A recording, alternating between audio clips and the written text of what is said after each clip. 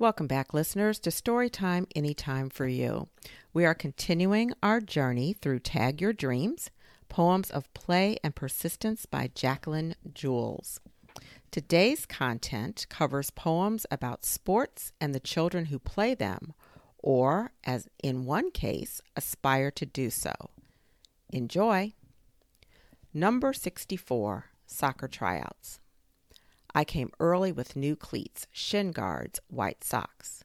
My hair pulled off my face. No earrings, no chains, no rings, nothing to make the coach frown as she judged with clipboard and red pen, ready to mark mistakes for number 64. Did she see how many times I touched the ball, my 10 shots, my speed? I dribbled with both feet, made a long pass, even managed a Maradona. Or is that Maradona? All easier for me than the end when I thanked the coach and told her my name. My eyes on hers, hoping she'd remember number 64 was Lainey Steele, not the shy girl no one chose last season. Coach smiled, marking her clipboard with red pen. I raced off the field, arms raised, grinning. All goals reached. Congratulations to Lainey. Knocking down ghosts. I step onto the lane, a shiny black ball heavy in my hand. 10 white pins in red bow ties stand like ghosts at the end of a glowing floor. I hear them snicker when my ball wobbles into the gutter again. 4 10 frames. They rise with a cackle and float back down with a boo. Practice game over. I retie my rented shoes, resolved. This time, I'll knock down those ghosts and get a higher score. Now, with that poem, which sport do you think the young person is playing? Talk that out. Taekwondo. My leg spins 360 degrees and a bare foot knocks me flat. On the floor, I breathe till the knot on my belt rises. Exhale. Stand up. Get ready to block the next kick when it comes. Well, in that case, you already know what the sport was. Taekwondo. Here's rebounding luck. Shot after shot spins around and round the rim, slipping off without a swish. I want to stop and whine. What's happening? But my feet follow the ball back and forth, till my heart is beating with the bounce. Don't stop, don't stop. The words pulse from the floor, daring me. Don't stop, don't stop. 2 seconds left, down by 1. I grab that dare and dunk it through the hoop. Now, what sport do you think was being played in rebounding luck? Next, we have volleyball. I serve by myself, tossing high and jumping. When my palm smacks the center, the ball sails on my strength alone. But it takes 6 on the court to keep that tough white sphere from dropping dead on my side of the net. Double hits are against the rules. I can't touch that ball again until a teammate has a turn.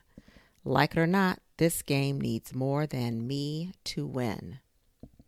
Now, isn't that true? Sometimes to win a game and win at sports, you have to do it with others. You have to do it as a member of the team. Okay, now we've got on the playground. The long rope swings in a circle, slapping the ground as everyone chants. 1, 2, 3. Maria turns one end, Sophia turns the other. I'm in the middle. Then Rosa, then Carmen. 4, 5, 6. Our voices bounce and boom. Not like Mrs. Lynn's classroom where Spanish numbers do not sing. 7, 8, 9. Heels lift, shoes thump, we turn around. 10, 11, 12. On the playground, Spanish jumps just as high as English. Well, that sounds like that's a true statement. Then we have flag football. Dad made me try it, said it was a way to learn the skills without getting my brain busted. Forget looking tough like the players on TV. No helmets or shoulder pads to make me feel bigger than I am. Just a jersey and a flag belt fluttering off my skinny waist. No tackling, no blocking, no bodies slamming each other. Not like Sunday TV. But Dad only gave me one choice. So I'm running, throwing, catching, learning offense, defense, teamwork, having fun with everybody else in a game where nobody gets knocked down. And lastly, we have running back. He's on the big screen again with padded shoulders and shiny tight pants. The number on his jersey identifies him clearly for the cameras and the crowd as he clamps a strap under his chin without ever looking up.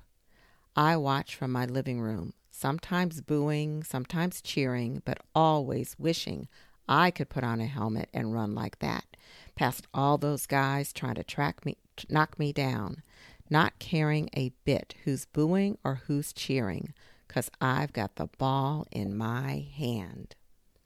And that's a wrap on this episode of Storytime Anytime for You.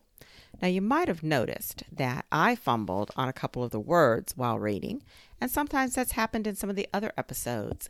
And while we really want to bring you flawless recordings of what we read, it's actually more authentic at times to show you how reading can be imperfect. And so don't let that stop you from finding all the adventures that you can find in the pages of books.